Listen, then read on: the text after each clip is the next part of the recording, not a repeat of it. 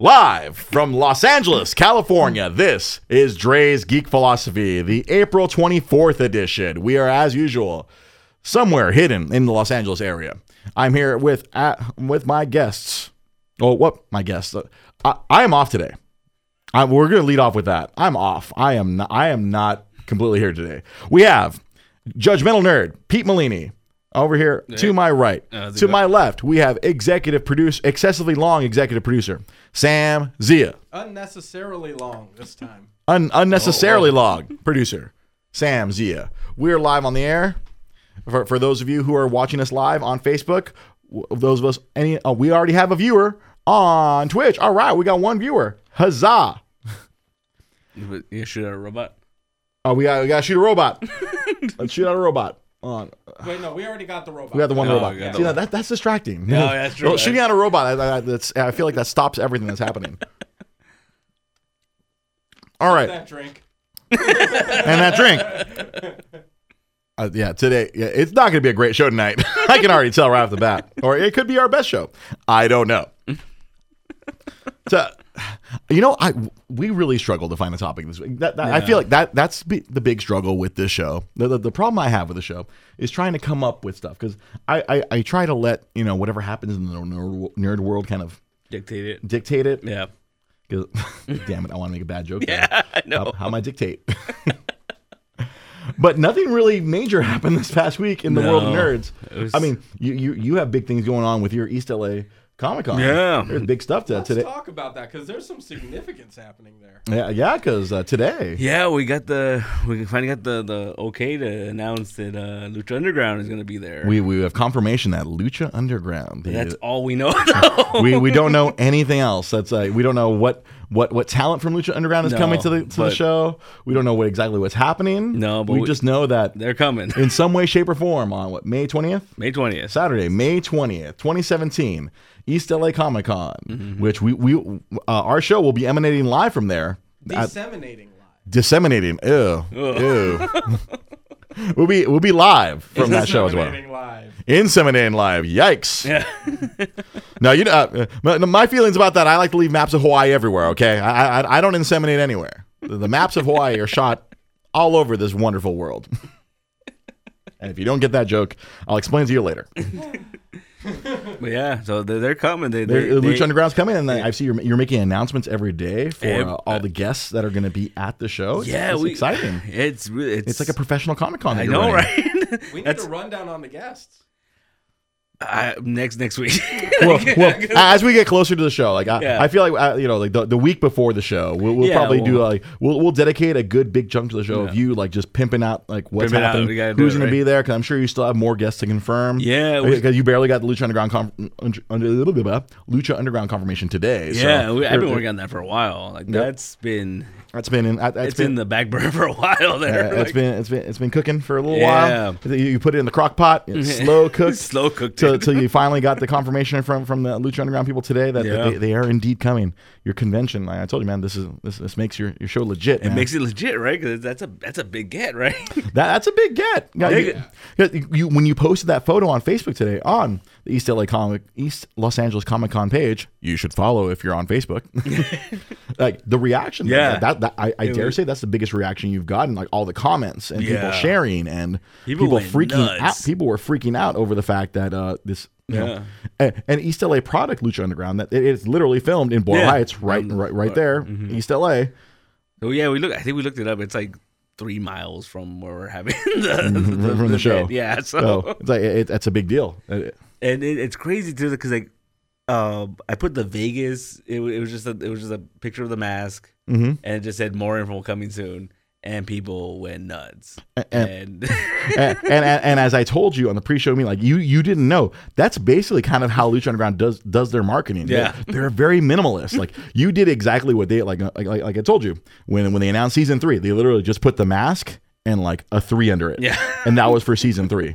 Nice. So you had no idea. You were following their format of how they would promote. So which I tell you, that's probably why everyone freaked the fuck out when you posted that. They're like, "This is legit. Yeah. This is exactly what they would do." Because that was the whole thing. I wanted to say something, but it's still like, we don't know anything. We don't know anything. But for what the content is, Lucha Underground, that's perfect. Yeah, exactly. You didn't even know it, but that is perfect. That's exactly what their brand is, what their marketing. They're very subtle. Yeah. like you'll find out when you literally when you see the commercials, it's like a bunch of action at the very end. Lucha Underground, El Rey Network, Wednesdays. By the way, thank God for the El Rey Network. El Rey Network is cool. Yeah. I like it. I'm a big fan of all of the old kung fu movies that they've been showing. Oh God, It kills me every time I see any of the 36 Chamber movies. I'm like, Yeah. about that. That's awesome. They all get all the promos because they have the deep voice guy. Yeah. Chainsaw Slasher Saturdays. Yeah. El Rey Network. I was like, this is Yeah, hilarious. and then they do like the kaiju week. And Yeah. like, Yeah. Last year it was like Kaiju 4th of July. Yeah. Kaiju 4th of July. I was like, That's awesome.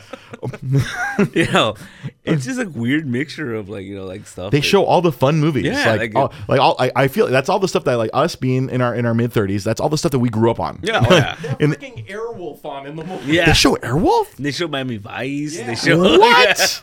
I did not know that. They don't show commercials for that during because I'm a fan of Lucha Underground. So obviously when you confirmed that Lucha Underground was coming, I nerded the fuck out. Yeah. I told you if a certain talent shows up.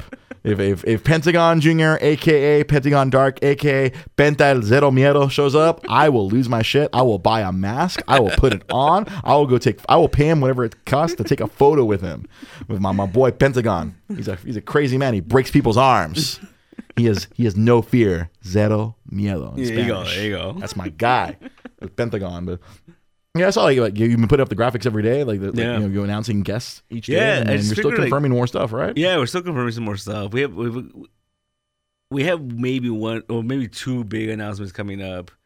Hopefully this week. Yeah. So Big announcements, hey man. So you put Los Angeles in a Comic-Con, and all of a yeah, sudden, the people come out of the woodworks. because if I'm not mistaken, Lucha Underground came to you, right? Yeah, that was the craziest thing. That wasn't you begging them, "Oh, please show up to my convention." It was like, "Hey, can we get in on this action?" Yeah, exactly. That was the funniest thing, man. Like you pointed that out, that once you put that LA into a title, like it gets people's attention. It does. I mean, you have like a couple thousand Facebook likes. Yeah. Yeah, and the cool thing is you also throw in the East LA part. Yeah. LA is a lot of flash and, you have Yeah, a lot of but that. this is like East But LA. East LA, you all of a sudden tap into that underground. Yeah. The people were like, oh, wow, these are the parts that white people are slowly beginning to move back into. This part of the place is new and hip. Yep, it's kind of a weird reverse gentrification going on over there. Yeah. Oh God, I'm getting my head rubbed like a genie. This is the part of the fun of watching the show live. For any of you listening to this later on, be sure you can go to facebook.com/DreGB podcast if you want to see the ridiculousness that happens with our video. Yeah, no, it was funny because I remember the very first meeting we had about the show. We were like, oh, like year 3, 4, like we'll get the El Rey Network. It'll be cool. And then like a month Year later, 1. Yeah, a month later, they're like, hey, we want to be part of the show. And it's like, wait, what? And reach out to you, hey, are you running this thing? Yeah. Can we get in on this action? So that's the craziest thing because it's like they're located in like Texas. Yeah. So it's just nuts that it kind of like. Austin? Because they're in Austin, right? Yeah. Because everything cool in Texas is in Austin. It's just nuts that it reached all the way out there somehow. Hey, man. In this modern world of the internet, man, shit travels fast. Yeah, apparently, man. When you fuck up, that shit goes even quicker. That's true. And you're absolutely tapping into their demographic. Oh yeah. Yeah. It's perfect. Yeah, exactly. Even Yeah. though like all those wrestlers they say are from East LA are really not from No, East they're LA. not. But I follow the show. It's pretty awesome. It's a lot of fun. We talked about it during the wrestling episode. I mentioned Lucha Underground during the wrestling episode. So all right, we've hit the 10-minute mark. I want to hit one of our first subjects, the first topics, something that excessively long. Executive producer Sam Z has been wanting to talk about for the last 2 weeks, but we keep it keeps getting cut or forgotten. It's nerd. I know. As nerd as it gets. Yeah, and this is why I kind of want to talk about it. I kind of withheld some information from you, Mr. Sam. So, Mystery Science Theater 3000 came back on Netflix after the successful Kickstarter campaign. Was it last year? It feels like it might have been even longer. It came back. Yep. We have a new cast. We have a Jonah Ray. We have 2 new stand-up comics who are voicing Crow and Tom Servo. They tried to make themselves sound like Crow and Servo. They try to sound like the original. They're not quite. They're not. No, it's funny. Oh, actually, well, they fooled my roommate. My roommate thought it was the original Crow and Servo. Former guest Trent Trail. Who was here for the room episode. He thought they were, like, they are participating. The original Crow and Servo, they are participating. Their names are in the credits, but they're not voicing Crow and Servo. They're voicing other characters. Bill Corbett and I can't remember. I forget the other ones. I just saw Riff Tracks the other week. Right, you saw Samurai Cop, I saw Samurai Cop. And I'm telling you, that was one of the funniest things I've seen in a movie theater. It was brilliant. It was really well done. It was as funny as the actual movie was pathetically funny. Oh. And that's the thing, yeah. So it's back. I mean, historically, me, like, I dare say I'm not necessarily a fan of MST. I'm not against it, but I'm not like hardcore, like super into it. I'm kind of like, oh, cool. I acknowledge that it's there. I remember watching it on Comedy Central way back in the day, catching it here and there. But I don't have the enthusiasm that you have, Sam. Oh, I love it. I know you are just like, you are hardcore into it. I can be amused by, like, I'll watch it sometimes, and like sometimes I will laugh. Like, I was watching one of the episodes last week when my roommate was watching it, and there were some good laughs here and there, but it was just kind of like, you're still watching a really bad movie. Yeah.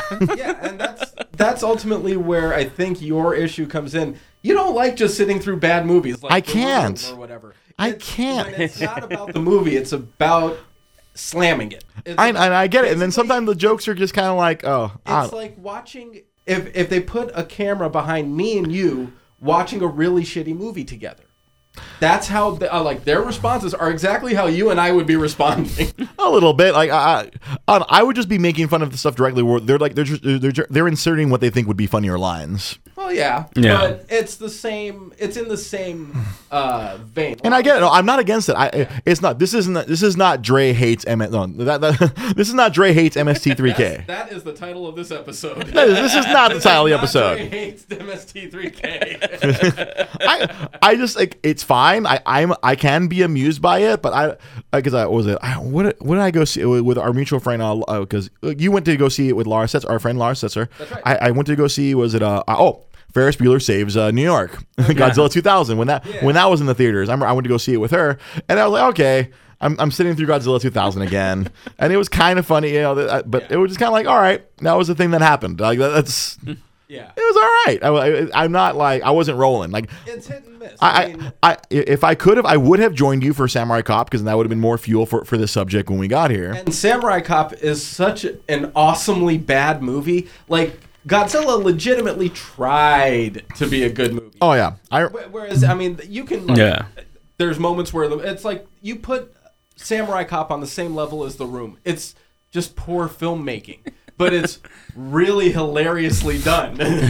Yeah, it's something that if you watched it by yourself, you would be like screaming about how terrible it is, but you'd be laughing about how amazingly terrible it is. I don't know. I don't have that gear in my head. I guess I just because like last year when I was doing the movie challenge last year, there were several movies I just pushed myself through because they were objectively not good, but I think they were not like excessively bad like a Samurai Cop or The Room, but it was like I'm sitting through this terrible movie just because I needed to watch 366 movies in 366 days. But there were 2 or 3 occasions where I stopped the movie. Yeah. Well, if you look at stuff with MST3K and Riff Tracks, it's like it really depends on the movie. A movie like, say, Sharknado, they did a riff on that, and it was entertaining because everybody knew Sharknado and not good. Yeah, they knew it was a bad movie, but people loved it for being awesomely bad. So to hear them riff on it, it made it a little bit funnier. And then for people who didn't like it anyways, then they would have been like, okay, well, at least somebody else is making fun of it. Right, like I'm not alone. I don't hate Sharknado by myself. It's certain movies that they did, I wasn't very pleased with some of the stuff that it just wasn't funny. It was the same thing with the episodes. Certain episodes, when they did the original TV show and even the new ones, some of them just aren't that funny. but some of them knock it out of the park. Yeah, I forgot. I was watching one. It was this weird one with a Bigfoot. And I think that was like the second episode of the new series. There were some really good lines where I friggin' snorted out loud. Yeah.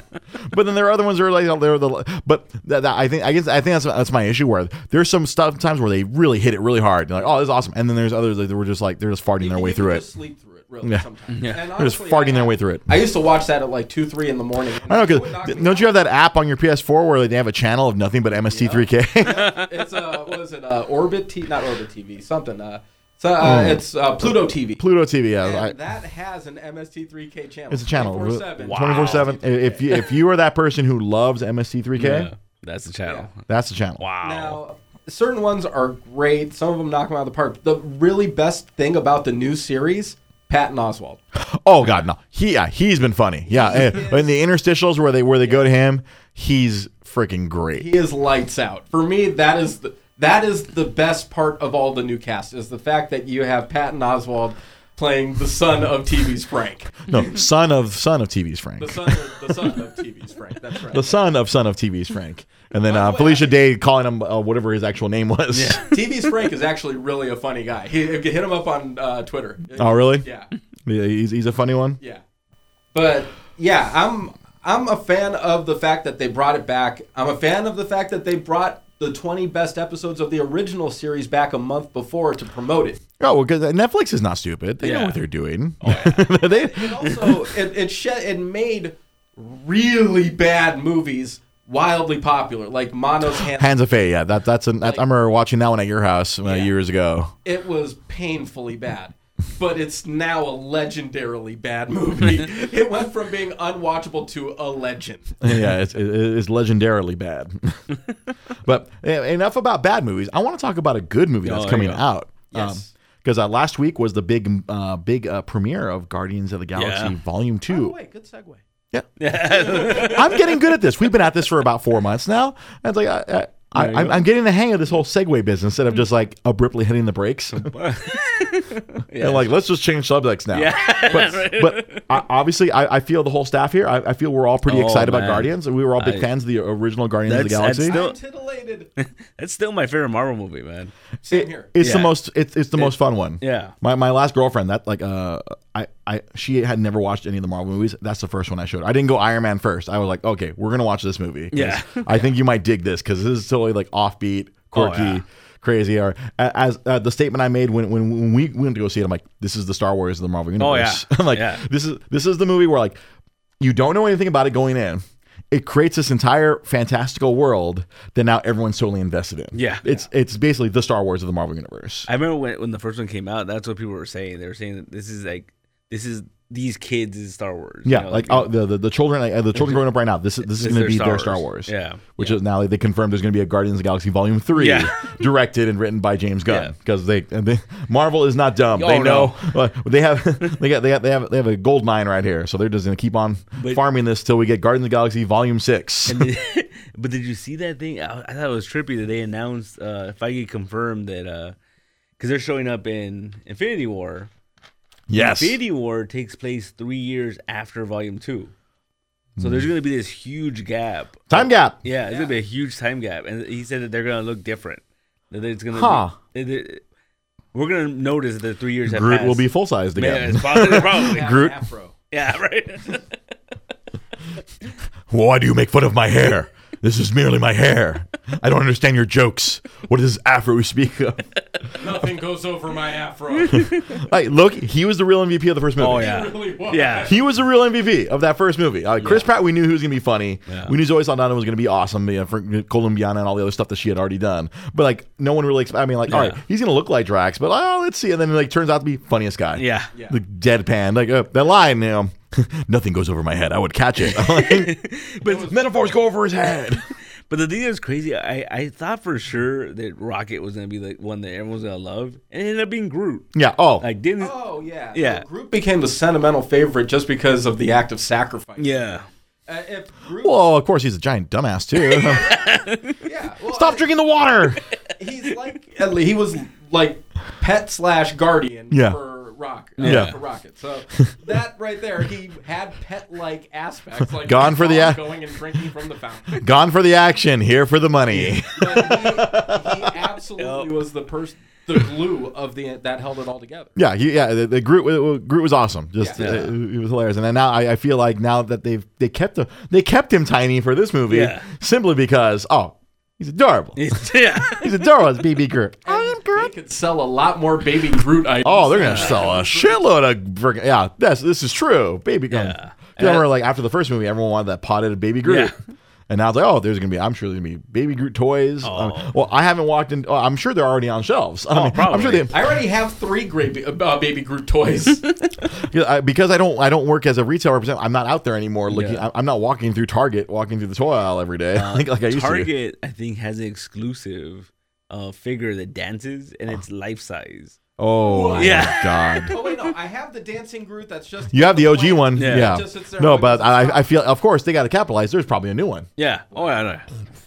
Yeah, they're making them all over the place. I want Baby Groot with the bomb. Yeah. Just wanting to press the button. Yeah. I am Groot. Because that first teaser trailer where he runs away with the bomb. I'm like, that's just.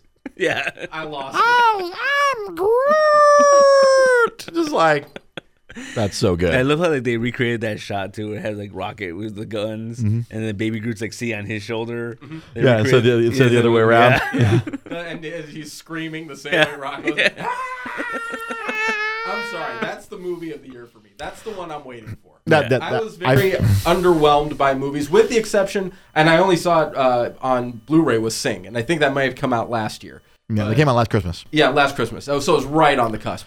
That, for me, was an outstanding animated movie. This movie is the only movie I've been looking forward to all year. Being a big nerd myself, obviously there's this.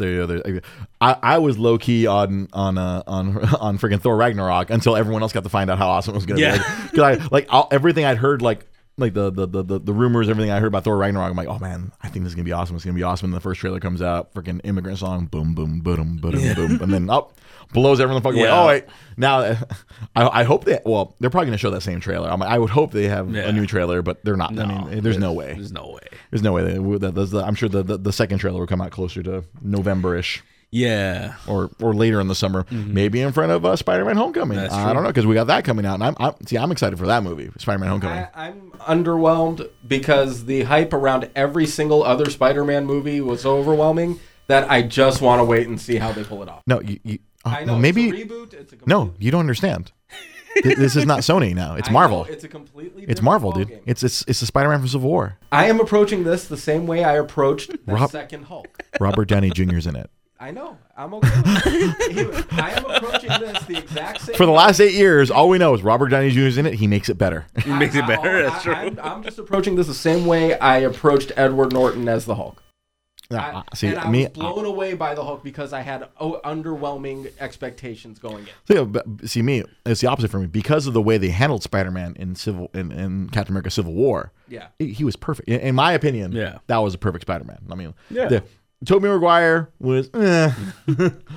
He was. If you go back, I can't rewatch those movies. Really? Not even the second one. I like the second one a lot. I know you do. I mean, it's sad. I frequently quote the first one because I always yell out, "Bonesaw is ready!" Like when I'm playing Destiny with my friends. Like, hey, SoCal, are you ready? Bonesaw is ready.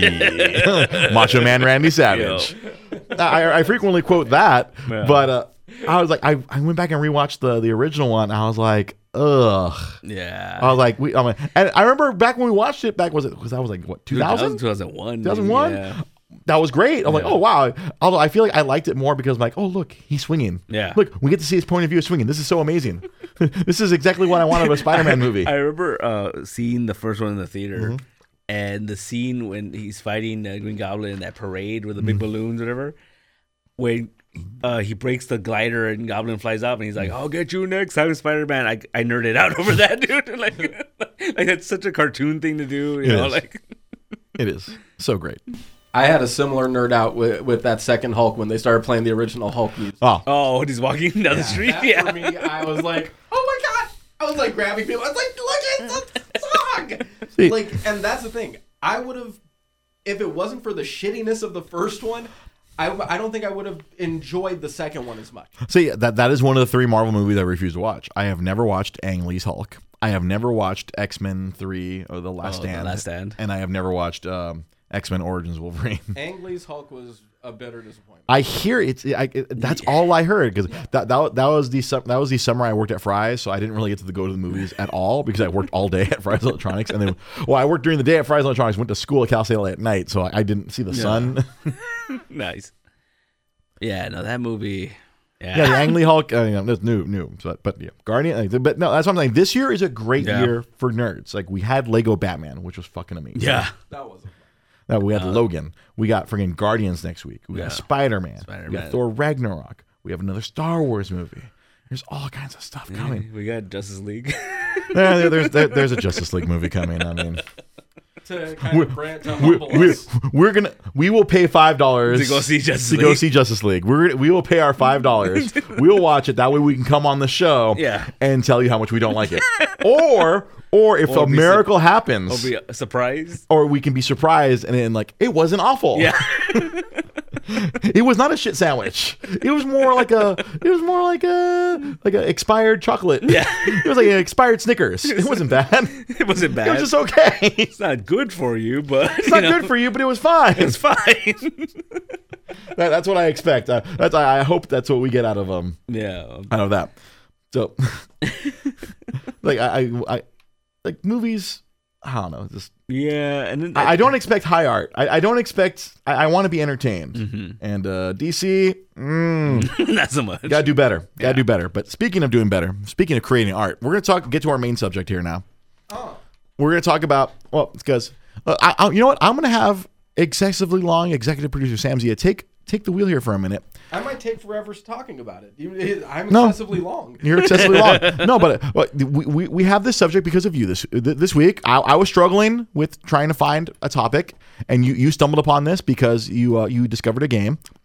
Because this, talking for the last 10 years, this has been a frequent subject in nerd forums where games are by other mediums are not considered art. Like, movies, art, television, all kinds of other things are quote unquote considered art.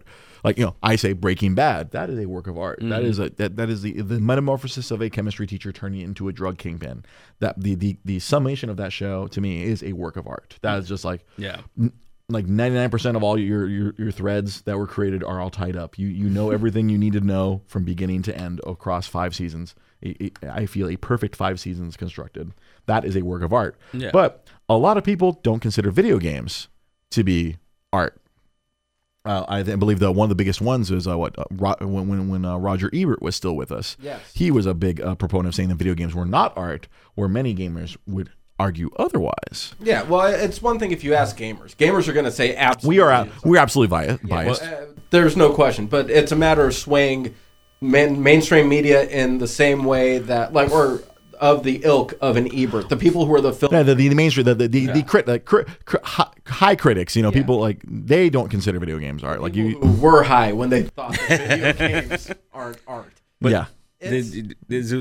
Do we know why he didn't feel they were? Oh, no, there. I think he wrote a long article on the. I'll get the quote for you. Yeah, in the Chicago Sun-Times, and yes, like on Facebook Live here, Tabitha. Some are art, some are Call of Duty. No, this is not a blanket that not all video games are art. Certain games can be considered works of art. Yeah, in my opinion.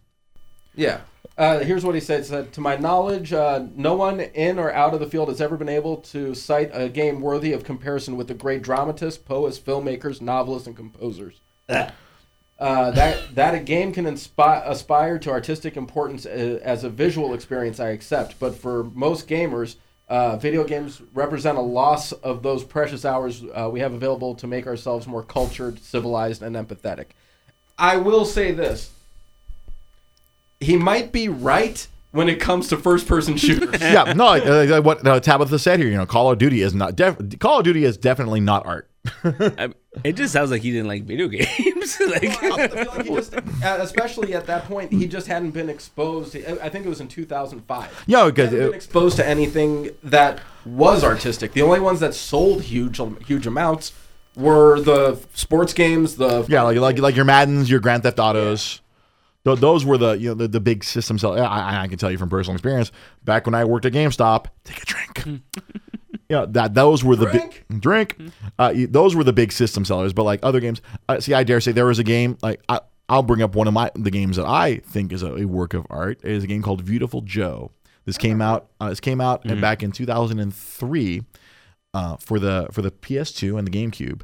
And man, that game was awesome. Not just visually, but it forced you to think. You had to deal with time travel. Well, you controlled the speed and control time. You could rewind things. You could fast forward. You could slow things down. You could zoom in because it was like working with a piece of film. Like because the game itself, the way it was literally framed, it was a bunch of frames of film. Yeah. And then as you progress through the game, you could freeze things, speed things up, rewind it.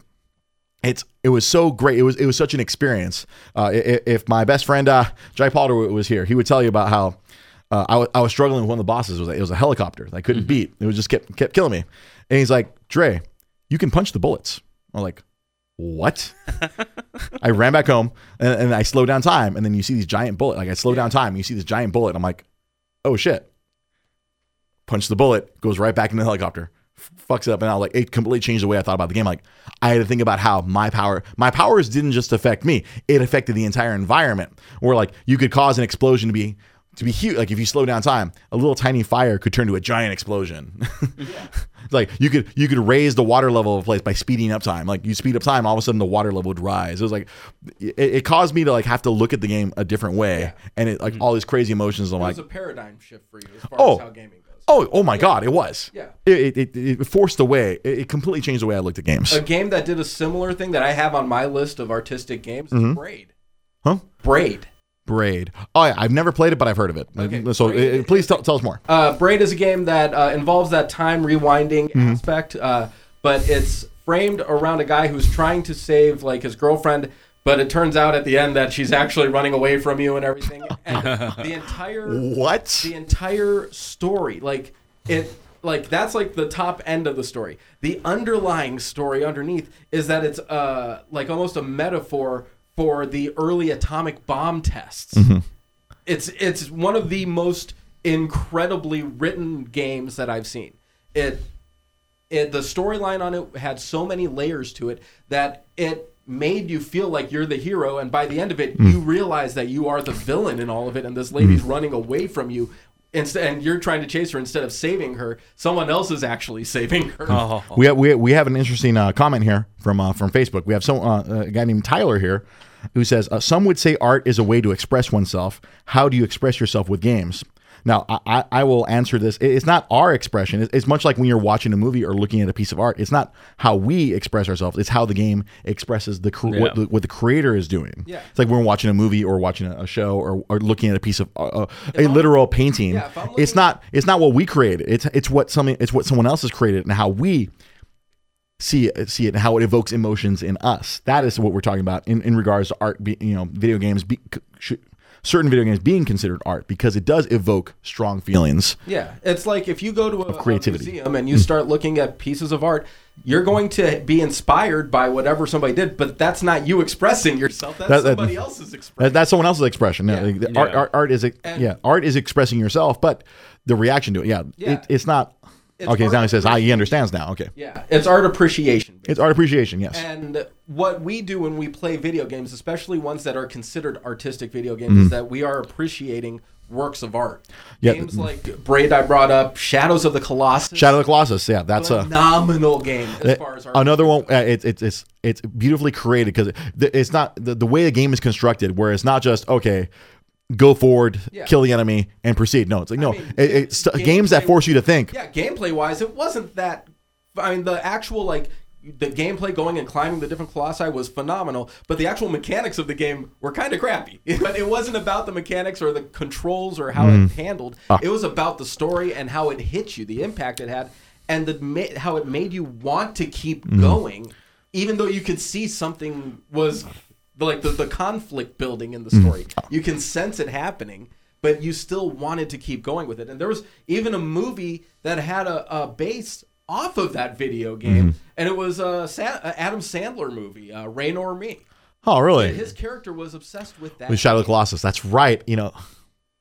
What do you call it? There's Tabitha Sheehan on the Facebook Live mentioned a game that you showed me, Fez. Fez, yes. Is that on your list, I presume? No, I don't even have that on the list because that for me was more based not so much on artistry. The graphics weren't that phenomenal. The gameplay was more about the mechanics. And you can appreciate the mechanics of it, but for me, the storyline wasn't the thing that carried it. It didn't evoke a lot of emotion. I was just blown away by the mechanics. See, when I think of art, it's not just something that looks good or like it's something that changes the way you perceive things. Absolutely. Yeah. And that's why I mentioned Beautiful Joe. Like that changed my perception of games. For me, Fez was like a Rubik's Cube. Yeah, that's how I viewed that game. It was like you had to bend your mind in a way, but for me, it didn't elicit the same kind of thing that like watching a beautiful movie or something that people consider art. It didn't evoke the same feeling in me as normal art would, but certain games definitely have. Yeah, like to bring it to movies, like when Pete and I watched Logan, dude, we had our hearts ripped out. Oh yeah, like it just pulls those. It just messes with your emotions. Like you're watching something fictional, but it's evoking real emotion out of you, and that's what I think is artistic. I have had that argument. I have a friend who always says that she doesn't understand when people cry at Pixar movies. Mm-hmm. Because like it's a cartoon. I'm like, yeah, but it's talking about it's hitting emotions. Yeah, like Toy Story made me cry because I thought about all my old toys from when I was a kid. Yeah. Good God! What was it? You watched me cry like during Toy Story 3. The first 10 minutes of Up. Oh my God! Did more to. What was it? Somebody said the 10 minutes of Up was a better love story than Twilight. Love story than all of the Twilight movies. Yeah, and that's absolutely true. And there were no words spoken. There was not a word spoken. It was all just freaking pantomime. That's art. Yeah. Certain other games, but games that elicited that same feeling were games like Journey. Journey was one game that really had that feeling. Papo y Yo, that's one that kind of went under the radar. It was a story like the guy made the game based off of his relationship with his alcoholic father, and how like. He felt protective of his father, but he knew how destructive his father could be. There's so much to that as far as... Yeah, exactly. And you can get the same feeling out of music. Mm-hmm. A beautiful piece of music, something well written, or even music that doesn't have words to it can elicit that kind of emotion. Valiant Hearts: The Great War. Have you guys seen I've never... It's on PSN. If you get a chance to download it, I recommend it. Really? It is a heart-wrenching story based around World War I. Mm-hmm. It's not a fighting game. It's not so much, or it's not like a shooter game or anything. It's a side scroll. So are you trying to tell me there is a game out there involving World War I that does not involve you shooting Nazis? It's not a matter. The game is not centered around shooting. I know that's what I'm saying. I'm shocked because I feel like most of their game companies like we're making a World War I game. Why the hell aren't we shooting Nazis? Yeah. The game that really brought about this whole discussion was a game called That Dragon Cancer. That Dragon, that's like when we were here working on when we were doing audio editing the other night, you were showing me that video, and I want you to talk about it because you obviously. You were very moved by this game just by watching videos of it. It hit me on so many levels. Just because of the time that I got pump faked by cancer. That's a little bit. You did have the cancer scare. Yeah, that thankfully. The story is based around a family, and here's the thing: that family, the dad is a video game developer. The mom was a stand-up comedian. He developed this game because it was his way of coping with what was happening in his real life. His 4-year-old kid had cancer and was fighting through it and ultimately lost his battle with cancer. And this game was his way of just expressing that feeling and almost looking to the community for that level of support. Mm-hmm. And for me, I mean, I have a 3-month-old at home. Yeah. That game messed me up because it was, the kid died at 5. Mm-hmm. And it was, you watch that and here's one thing. The guy that made the game said, people who want to play this game, please play it. Because there's so many people who they don't want to confront that emotion.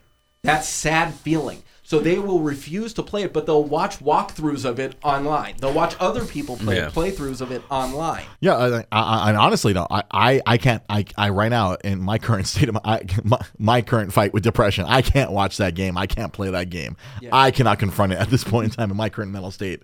There's no way in hell. I mean, when you're showing me, I was like, no, I'm like, I can't. I'm like, it's like someone we're going to talk about on the show. I'm like, I want you to talk about it because I don't really want to get into it. It's a game that. Like, it has aspects of it that remind you of old games, but at the end of the day, it's something that, just like a great movie is going to move you, that game moves you. Yeah, because it's not a technically quote unquote good game, but as you were showing me, all the people who were doing walkthroughs or let's plays, they're all crying by the end of it. Like super hyped guys are like starting at the beginning, and then you showed me at the end of the video, it's like the dude is kind of just like.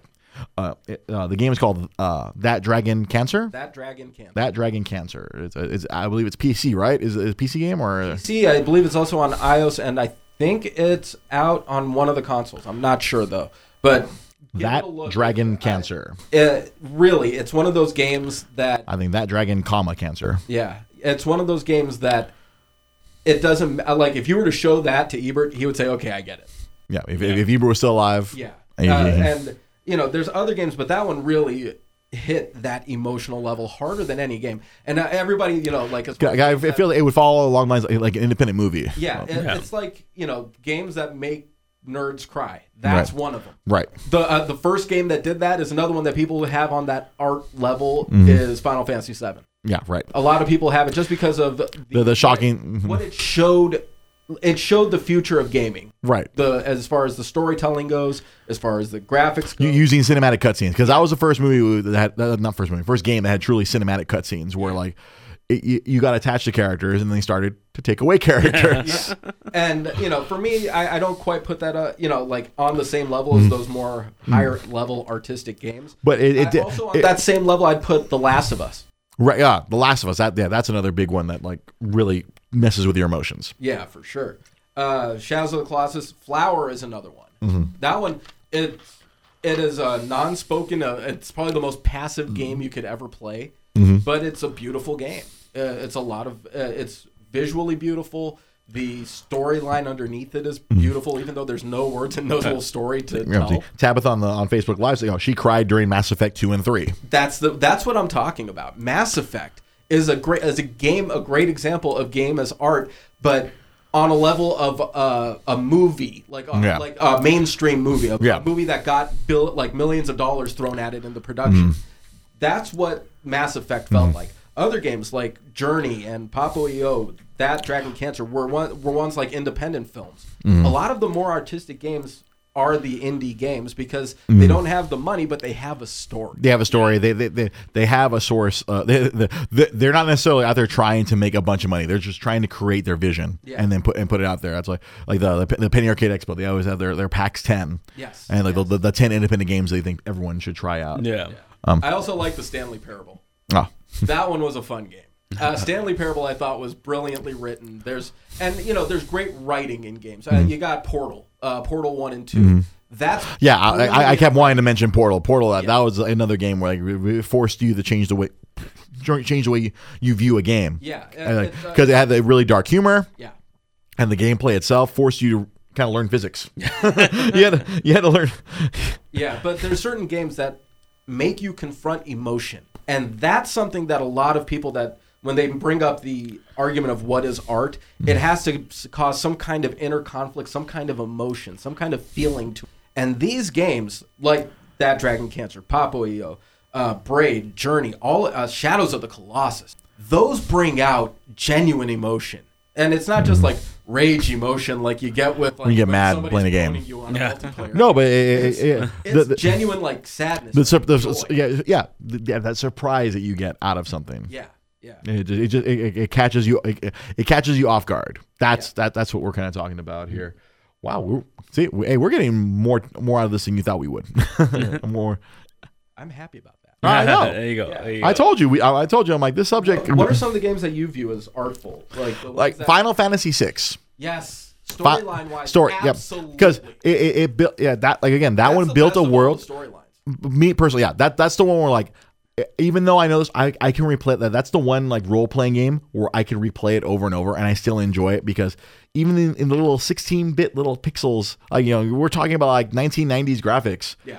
But they had so much emotion. They had character. Like the my favorite character is the thief, Locke. He's my favorite guy. He's like, I'm not a thief, I'm a treasure hunter. like just from text. There's no voice acting.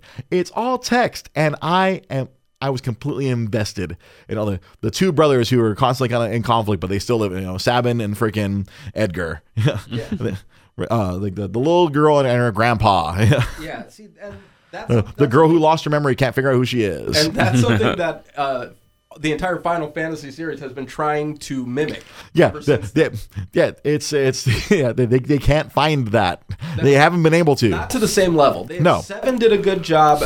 10, seven. Like I said, 7 was the cinematic solid. 7 was a cinematic game. That, like I said, that was genre changing because it changed the way you create a game. Now all of a sudden you had more options. You have you have all these resources now that you didn't have before. Because that was a generational jump from the Super Nintendo Genesis days to the PlayStation, and you had all this more processing power, so you could do more with your games. Yeah, and that's why that's another side topic about gaming where like I think people don't understand like the jumps that we make. We can't jump that far anymore. Like it's literally like when the PlayStation 5 and then the Xbox Scorpio comes out. They're going to look better, but the jump is not going to... We're never going to have that kind of like technical advancement. Like from... That's like another subject for another day. Yeah, from the 16-bit systems to the PS1, and then from the PS1 to the PS2. That was a pretty good jump too. That was an insane jump. Like I remember the first time I saw Tekken Tag tournament, Tekken Tag tournament, I was like, "What in the blue? This looks amazing!" Yeah. Or the first time I saw Madden on a PS2. That's the one. I felt like that blew everyone away because like you went from like these crappy little polygons, like mashing into each other, where you see the details in their uniforms and that. Like, but that's another subject for. First time people really mistook video games for actual TV. Yeah, that's. I feel that's a subject for another day because I want to save. I want to save that. This whole BioShock, the first BioShock. BioShock, absolutely. The first BioShock, but I always put the disclaimer as like that's a game you can only really play once. That's different in that where I can play Final Fantasy 6 over and over, even though that's like a 60-hour game. I'll still enjoy it. BioShock, that first time through you play it, and all the twists and turns, like the way it was constructed, the way the plot really hits you, like you don't realize it's all wheels within wheels. It felt like a Jonathan Hickman freaking comic. Yeah. There's wheels within wheels, and just mess with you all the way till the end. Like all these decisions that like you think you're making yourself. Oh no, they're not your decisions. You've been programmed into all this, and it was fascinating. Here's one game that I left off my list, and I regret leaving it off the list. But bring it up now. The Telltale games, Walking Dead, the first season. Second season. I have been wanting to play. I was watching my friend Chanel. She was playing Walking Dead yesterday, and I was watching that. I had never played any of those Telltale games, and I was watching the gameplay on her Twitch channel yesterday. I was like, oh, this is interesting. I had no idea. Like next week, there's a Guardians of the Galaxy Telltale games coming out. I'm gonna get. I was thinking of buying that and streaming that and doing an episode of me streaming and playing that Telltale Zone game, and I wanted to go out and find the Batman one as well. Yeah. Get the Walking Dead one. It is really good as far as like the character development, the way that decision making. Yeah, that's the aspect where like you have all those dialogue trees, like that what BioWare kind of like pioneered. Yeah. But I always found out. It's out on PC. Mr. Kia family, it's out on PC, but it's not out on PS4, and I don't have a PC to play it. Which one? Guardians of the Galaxy. Oh, it is? It comes out. I believe it's on PC, but it comes out next week to coincide with the movie on PS4 and Xbox. Okay. I'll wait for PS4. Yeah, because I saw people playing. That's the reason I stumbled upon it. I was watching some Guardians of the Galaxy gameplay last week. Since I've been using the Twitter more, I saw IGN was doing a playthrough where they show their IGN people playing through Guardians of the Galaxy, the Telltale on PC, and I was like, oh. That was freaking cool. I'm like, this is you get to decide how much of an asshole Star-Lord is. Nice, because it gives you some extreme options, and like you can be a dick and kind of control the way. And that's those games are those games I could be considered high art as well because of such control you have over everything. We might not have time to play the game that I wanted to play. Which one? No. I'm not video game. Oh, The movie game. Yeah, the movie game. podcast game. We got time. Let's whip it out. Let's whip it out. So for those of you, whoever we still have watching here on Facebook Live, there's gonna be a little participation. So all right, I want you to put your phone away, get away from your computer. We're gonna play a game. There's some audience participation point. So I listen to a lot of podcasts, and this is inspired by another podcast, Doug Benson's Doug Loves Movies. On their podcast, they play movie games, and my favorite game of theirs is something you can play pretty much anywhere. It's called Last Man Stanton, and the way that the game works is that we get a name of somebody, a famous.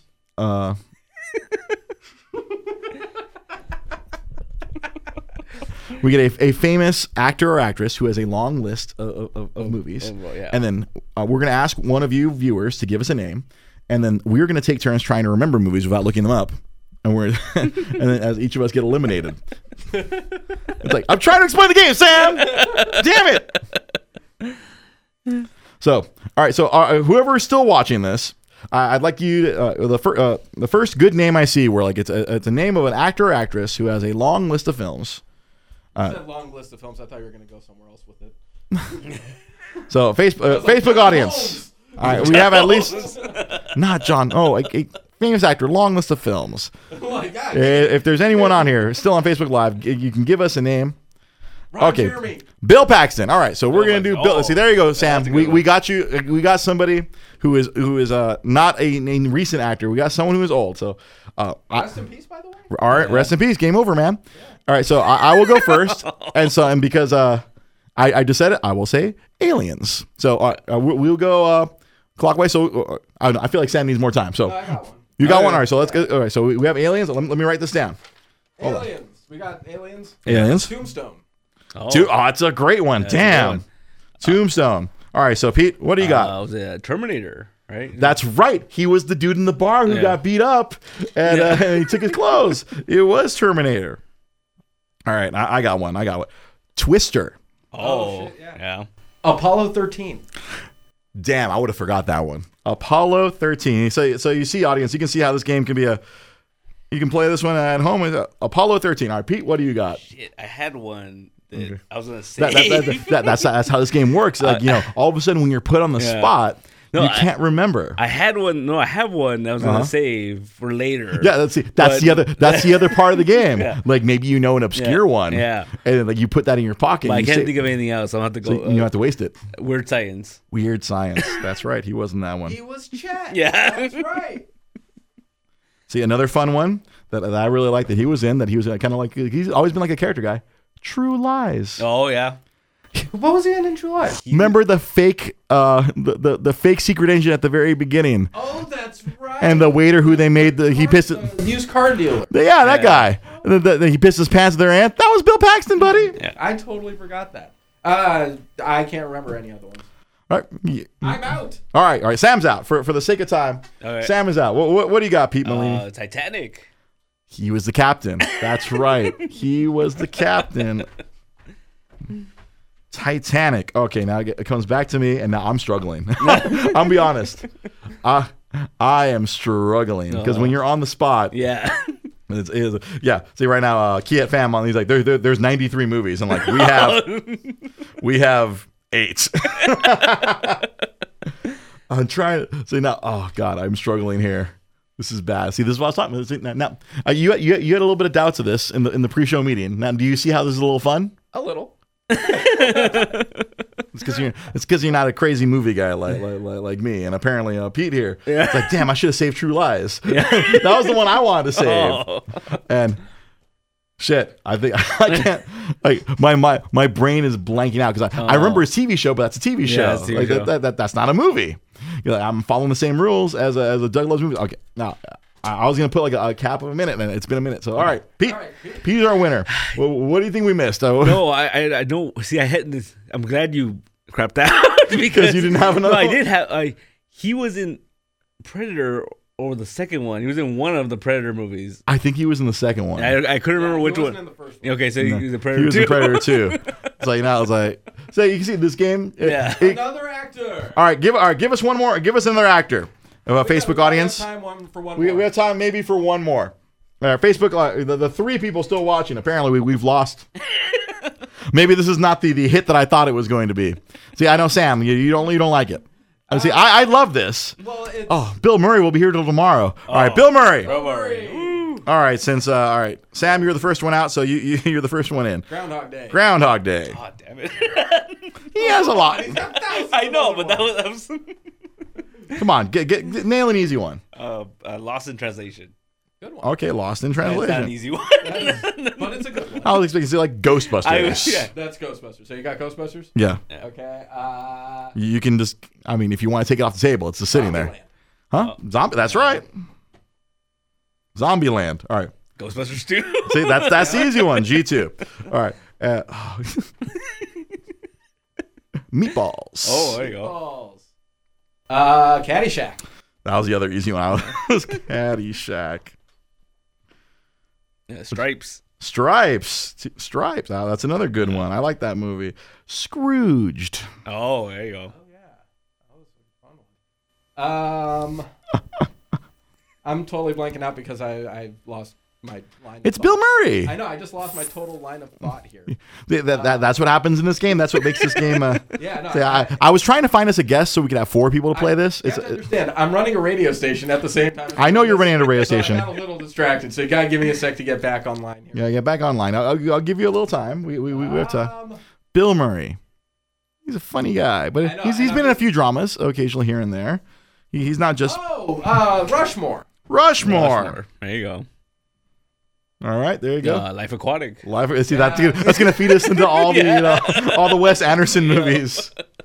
Yeah, doing a voice in a movie that also counts. So Life Aquatic, and then I'll take another one off the table right there. The Royal Tenenbaums. There you go.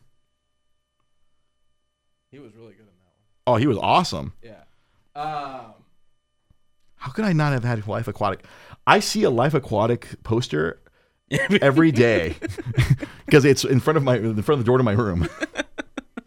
I'm gonna jump out on this one. All right, you're gonna tap out. Okay. I know there's more now. Oh, there's plenty more, but yeahs after this. But yeah. I don't want to waste time. I have no doubt. What do you got, Pete? Was it Garfield? Right? That's right. Jeez. Garfield. The Grand Budapest Hotel. Was he in that one? Yeah. Yep. He was one of the 5 other Mater D, the 5 other not Mater D, whatever they're called.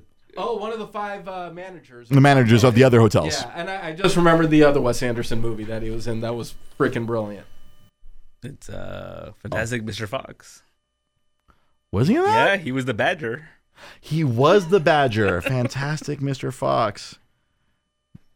And then I just remembered another Wes Anderson movie, Moonrise Kingdom. That was Yeah, that was hilarious. That is probably my favorite. That's my favorite Wes Anderson movie. Is it me, or is he used to playing cuckolds in all Wes Anderson movies? He does get cuckolded in every Wes Anderson movie. Holy shit. Now, looking at all these, with the exception of like Grand Budapest Hotel, yeah, I think he gets cuckolded in almost all of them. Even Life Aquatic, he gets cuckolded in that one. When Kate Blanchett goes with what's his face. All right, so I got Moonrise Kingdom. Also, his wife ends up going with fucking what's his name? Jeff Goldblum's character. Yeah, he got double timed on that one. He got double cuckold. He just cuckolded all left and right. Pay extra for that kind of action. Bill cuckold. Wes Anderson just thinks that Bill's just a big cuckold or something. What do you got, Pete? What was it? St. Vincent. St. Vincent. That's a recent one. Yeah. See, you know what's funny? Because that made me think of another one. Rock the Casbah. Oh yeah, that's right. That was a really good one. See, I knew this one was going to take forever because Bill has a lot of movies. He has a lot of good ones. I'm zoning out. So I'm I know. I'm gonna throw one out just because it's funny. Garfield 2, Tales of Two Kitties. Right? God damn it! You got the full title too. Jesus Christ, Garfield. The circle is complete. Both Bill Paxton and Bill Murray were in Stripes. Yeah. Nice. All right, so now the onus is on me. I need to try to think of. Oh, this was a movie I was going to try to mention earlier. One of the movies during my movie challenge that I could not finish. What About Bob? Oh, yeah. Oh, for the love of God, how can I not remember that? Oh. I could not finish that movie. That movie annoyed me to no fucking end. I could not stand Bill's character in that movie. I made it 20 minutes. So brilliant. It was so bad. I hated him. But that evoked so much hate out of me, I couldn't watch the rest of that movie. That was the point. That was the point. His point was to be so. I mean, you have to remember.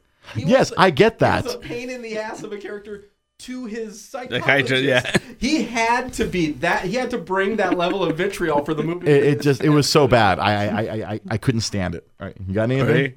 Charlie's Angels. Shit. Shit, he was so bad with Lucy. I mean, him and Lucy Liu fought so much that they replaced him with friggin' Bernie Mac. Bernie Mac. Charlie's Angels. Damn it! I thought I had you with What About Bob? Oh shit! I'm gonna. Dang. We're going on OT on this one. We're on overtime right now. Fuck. I can't think. Oh shit! You might have aced me with that one. There's gonna be something where I'm gonna be like, fuck everything. I can't think of it. There's gonna be plenty of fuck everythings where I'm like, oh fuck my life. I can't believe I can't. Like I'm sure there's like some movie that I really love a lot that I just can't remember right now because I'm on the spot and I can't think of it. I just got a clue and I'm not going to use that movie. No, I can't take any help. That you just took a movie off the table. I can't say it now.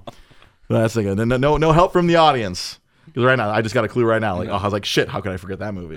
Dude, that was one.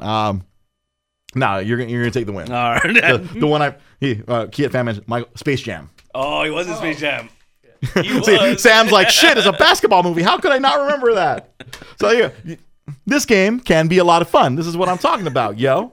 And like, and if we get a few other guests in here, figure out a way to make it more interactive for the viewers that started dying off like flies. I don't know. I mean, I don't feel like they tuned out because the show was almost over. They won't leave because of that. She was almost over. So, Sam, your Twitter. So Sam's 8570. Pete, what is your Twitter? It's nostalgic_comics. And does the East LA Comic Con have a Twitter? It does. All East LA Comic Con social media is at East LA Comic Con. All one word. All across Facebook, Twitter, Instagram. Yeah, all over there. All over there. And our show, you can always follow our show on. It's much like East LA Comic. Everything revolves around Dre GP Podcast. If you go to Twitter, it's that. If you go to Facebook, if you go to Twitch, all those mediums, you will find us using Dre GP Podcast. So that's our show. We've gone over we went way over. So for my staff, Judgmental Nerd, Pete Molini, Excessively Long, Executive Producer, Sam Zia. I'm your host, Dre Cervantes. Remember, if you're listening to this on iTunes, watch it on Facebook. If you're watching this on Facebook, you can download this later on iTunes. Remember, rate, review, subscribe. Tell us how we're doing. Share it with your friends. Share it with everyone. Spread the word. Thank you very much for watching or listening. My name is Dre Cervantes, and I'm your host. Have yourselves a good night, and I love you all. Bye.